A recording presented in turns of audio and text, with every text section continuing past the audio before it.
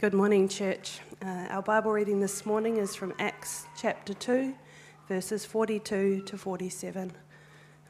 So if you'd like to turn with me in your own Bibles or on your devices, we can read together. Acts 2, starting at verse 42. They devoted themselves to the apostles' teaching, to the fellowship, to the breaking of bread, and to prayer. Everyone was filled with awe, and many wonders and signs were being performed through the apostles. Now all the believers were together and held all things in common. They sold their possessions and property and distributed the proceeds to all as any had need. Every day they devoted themselves to meeting together in the temple and broke bread from house to house. They ate their food with joyful and sincere hearts, praising God and enjoying the favour of all the people. Every day the Lord added to their number those who were being saved. May the Lord bless his word to us this morning.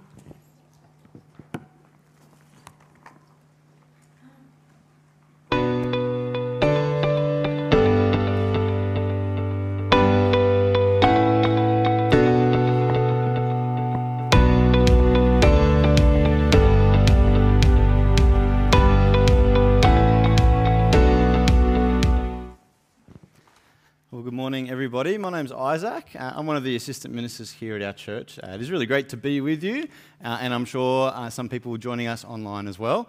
Now, as I get stuck into Acts 2, it's this amazing description of a church, isn't it? It's got an incredible picture of how they lived, what they did, what their habits were, and it got me thinking, I wonder how some modern churches in Australia might be described.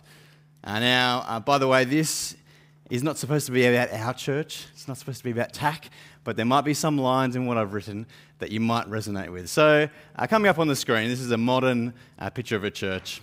They devoted themselves to their phones, to the baking of bread, and to various streaming platforms. Everyone was filled with awe at the latest offering from Apple and TikTok. The believers held all their possessions tightly, fearing a friend might break, lose, or sell them if they borrowed them out. They sold their property and distributed the proceeds to their many hobbies, lest the grandkids gain a hefty inheritance. Every day they devoted themselves to meeting together for a strong coffee to kickstart the day. They ate their food to cure bouts of hangry. Every day the Lord looked down and scratched his head at their antics. Now, how much more beautiful is the picture that we have here in Acts 2 of the church, how they lived, how they treated one another. It's an amazing legacy which they left. And it's a striking portrait of one of the first churches that ever existed. And it's probably the communal life that we've all dreamt of at some point in life. Being surrounded by people that we love, food aplenty, meeting regularly with them and praising God together. And there's not a single command in this passage. It's this descriptive passage of broad brushstrokes of what the community were all about.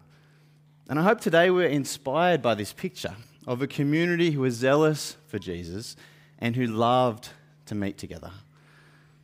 And we're going to spend some time today considering what we'd love our church to be like in the years to come. Today we're thinking about this idea of community. And to kick off, we're going to look at this concept of membership in a local church and see that it's all about being a caring community. That's our first point for today. Now, membership, it's one of our M's here at church. We throw around these M words quite a bit. And this month we're going through the 5 M's, which are key concepts that we see throughout the Bible. And we've chosen to structure our church around these 5 ideas so that we might remain focused as a church. And the idea of membership is basically that God saves people into a community. Sure, we might change church to church in our time, but he's designed salvation to happen amongst other people in a local community. He's given us these kind of gatherings as a gift for our good. See, membership in a local church involves caring about God and depending on him, but it's also a group which cares deeply for each other and is actually dependent on each other. devoted to God. In verse 42 we see this. It says, they devoted themselves to the apostles' teaching, to the fellowship, to the breaking of bread. They were diligent and constant in their study of his word, seeking to grow in their maturity in Christ. And this early church had a membership with each other which recognized that the foundation was maturity. The foundation was Jesus, who united all of them. And we're told twice here that they regularly celebrated the Lord's Supper, which Jesus told them to do. This passage helps us to remember that the foundations for a healthy membership actually starts with Jesus. It starts with this maturity in Christ. And it's similar to what we looked at last week, how maturity in Christ is the foundation of the Christian life. God works in someone to change them, to transform them as this new creation in Christ. God opens spiritually blind eyes to see Jesus as the one we're to love, the way, the truth, and the life. That's why Christian membership is unlike any other membership in this world. It's not like we sign up and, get a newsletter and that's it. Christian membership is about first being united to Jesus through this spiritual thing that's happened. And once we're united to him, we also belong to each other. We see this in Romans, chapter 12, verse 5. It says, so in Christ, we, though many, form one body, and each member belongs to all the others. We belong to each other. So today, as we think about membership, we need to remember that it all starts with God working in somebody. And once this happens, Christians, they're compelled to devote themselves back to God. Their desires are transformed. And God also changes how we treat others as well. We see this in the passage, like the amazing impact that Jesus had on these people, how devoted they became to one another.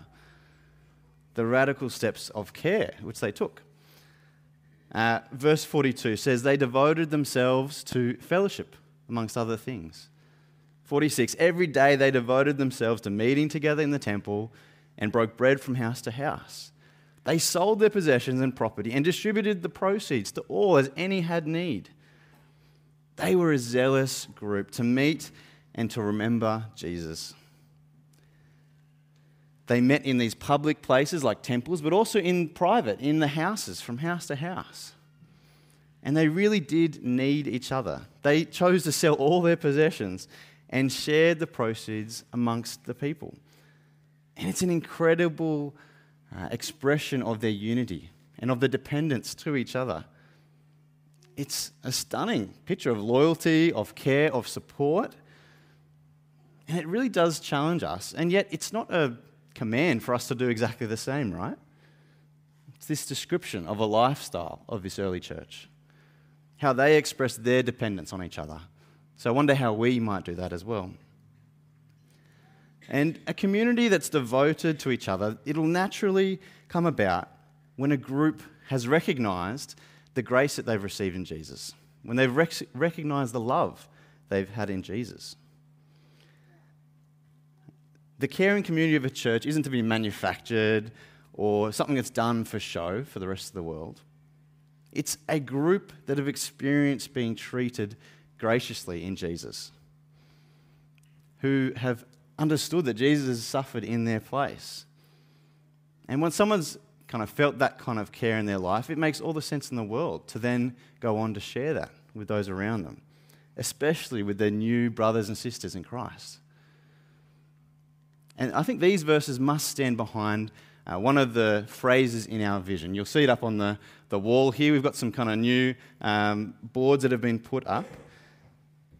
We remember that we love each other deeply.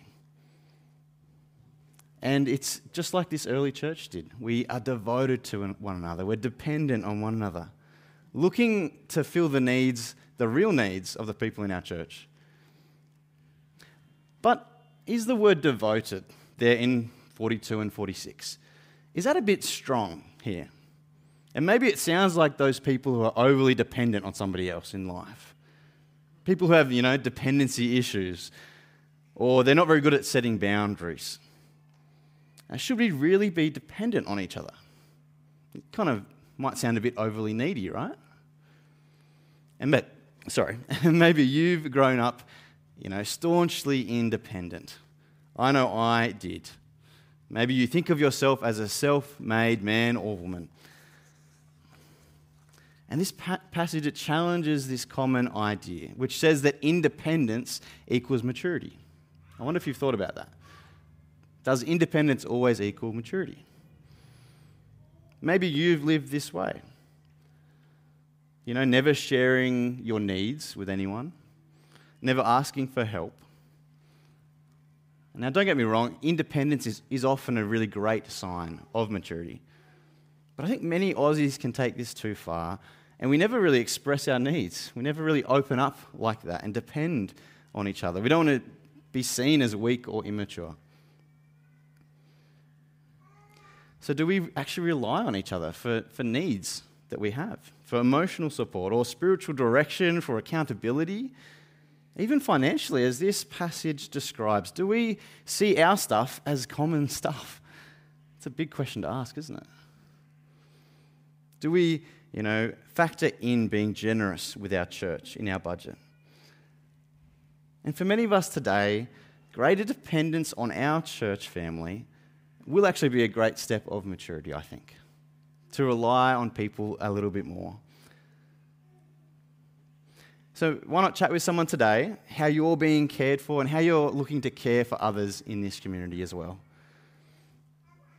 Now, we've just thought about how membership, it's expressed in devotion to one another. We depend on each other, but we also depend on each other for mission as well. We don't just go at it solo when we go out to reach the world. We're an outstretched organism. That's what I've called this second point for today. Together on mission. And what I'm trying to express here, I think there's another slide that will come up there. What I'm trying to express here is that we're united together to reach more and more people with the gospel. See, the gospel, by very definition, it's evangelistic, right? We want to share this good news with those around us. We go to the ends of the earth, calling anyone who would listen. We aren't solo agents, kind of singly going out to our patch to share Jesus.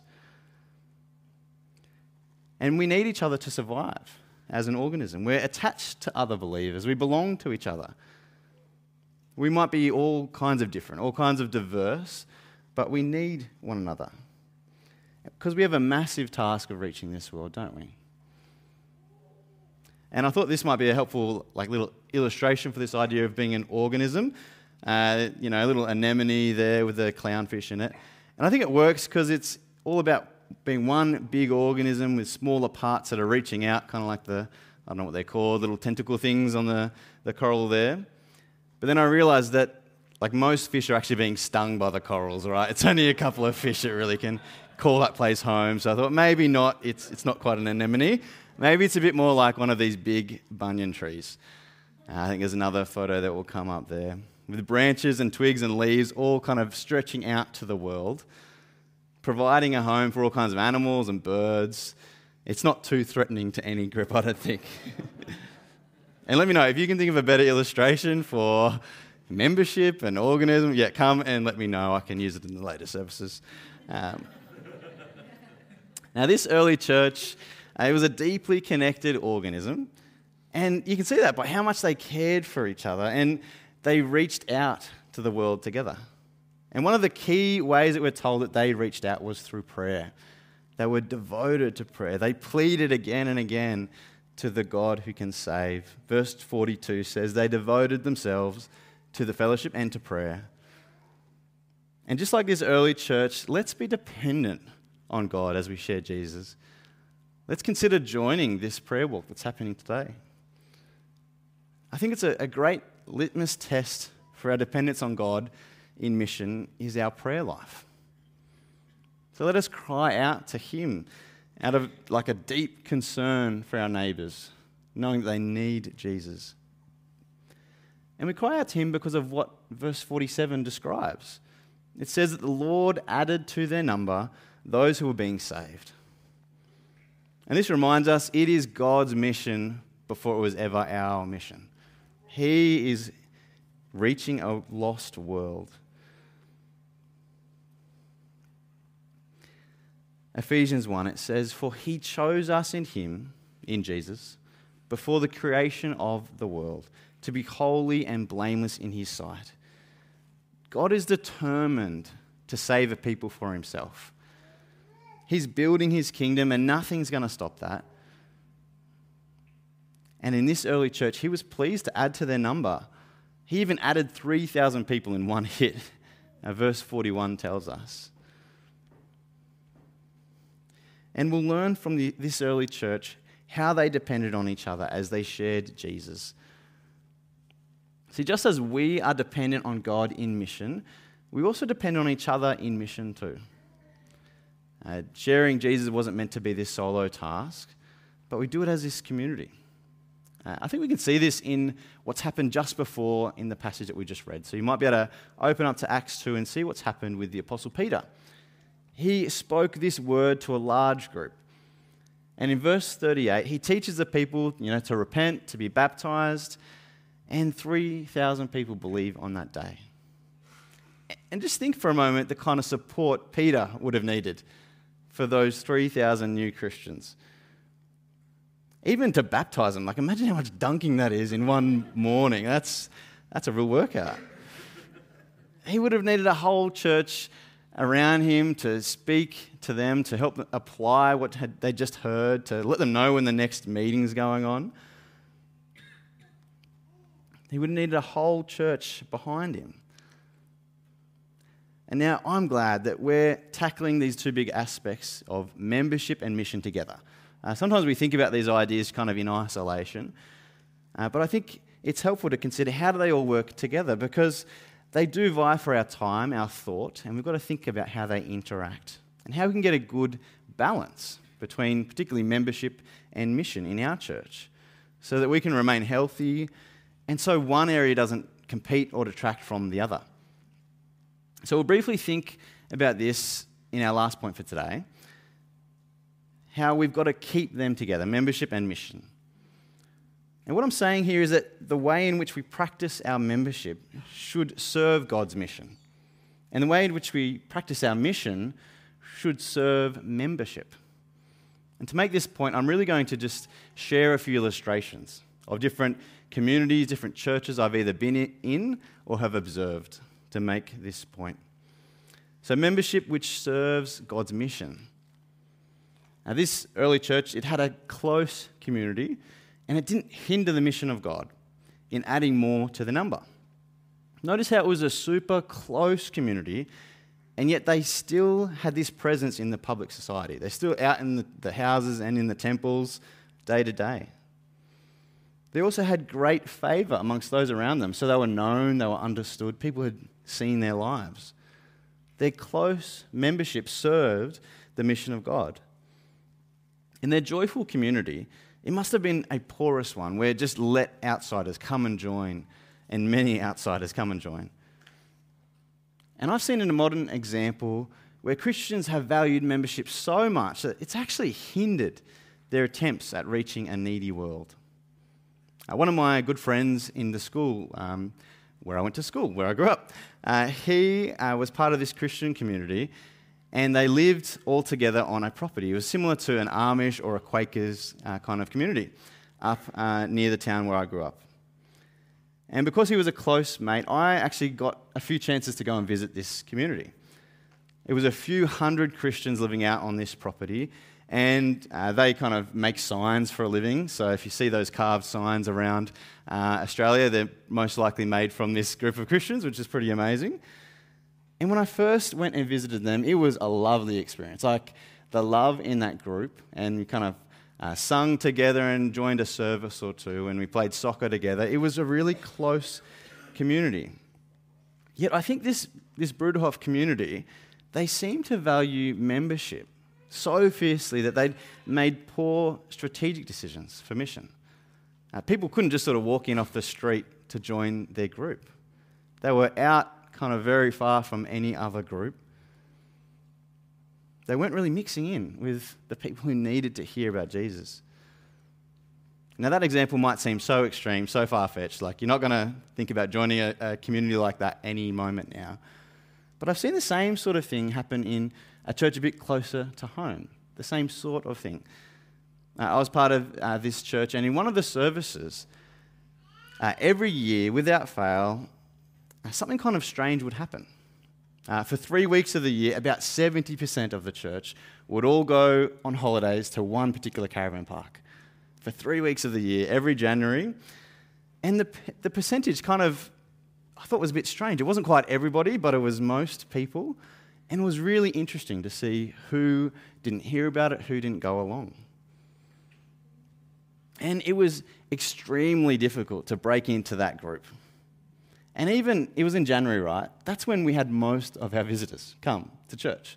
It was so hard to kind of keep services going, to welcome other Christians that might be checking out the church and other non-believers that might be coming and checking out Jesus.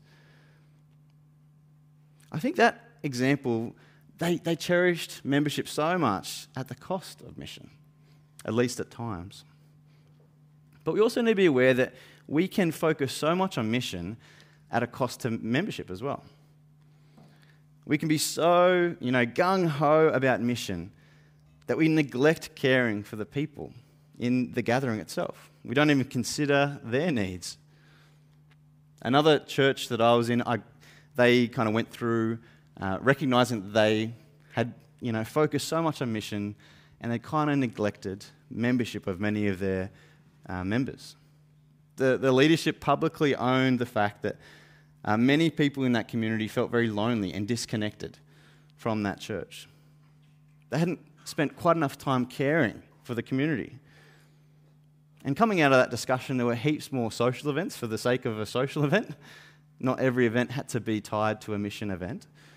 And it was really quite wonderful seeing this sense of devotion and closeness and reliance grow over time. And the balance is tricky, right? It's hard to get it right. And I think we're going to need God's guidance, His help, as we think about these things and to discern for our church where we're at and where we might want to go in the years to come. I might lead us in a time of prayer now. Please join with me. Dear Lord, we thank you that you have saved us into a community. Thank you for the love and the care that we receive in your church. We do pray that we would be a growing church which loves each other more and which keeps holding out the gospel to a world which needs it. Do help us to be discerning and to think through how we might get this balance right. Help us to think this through even this morning. And it's in Jesus' name which we pray. Amen.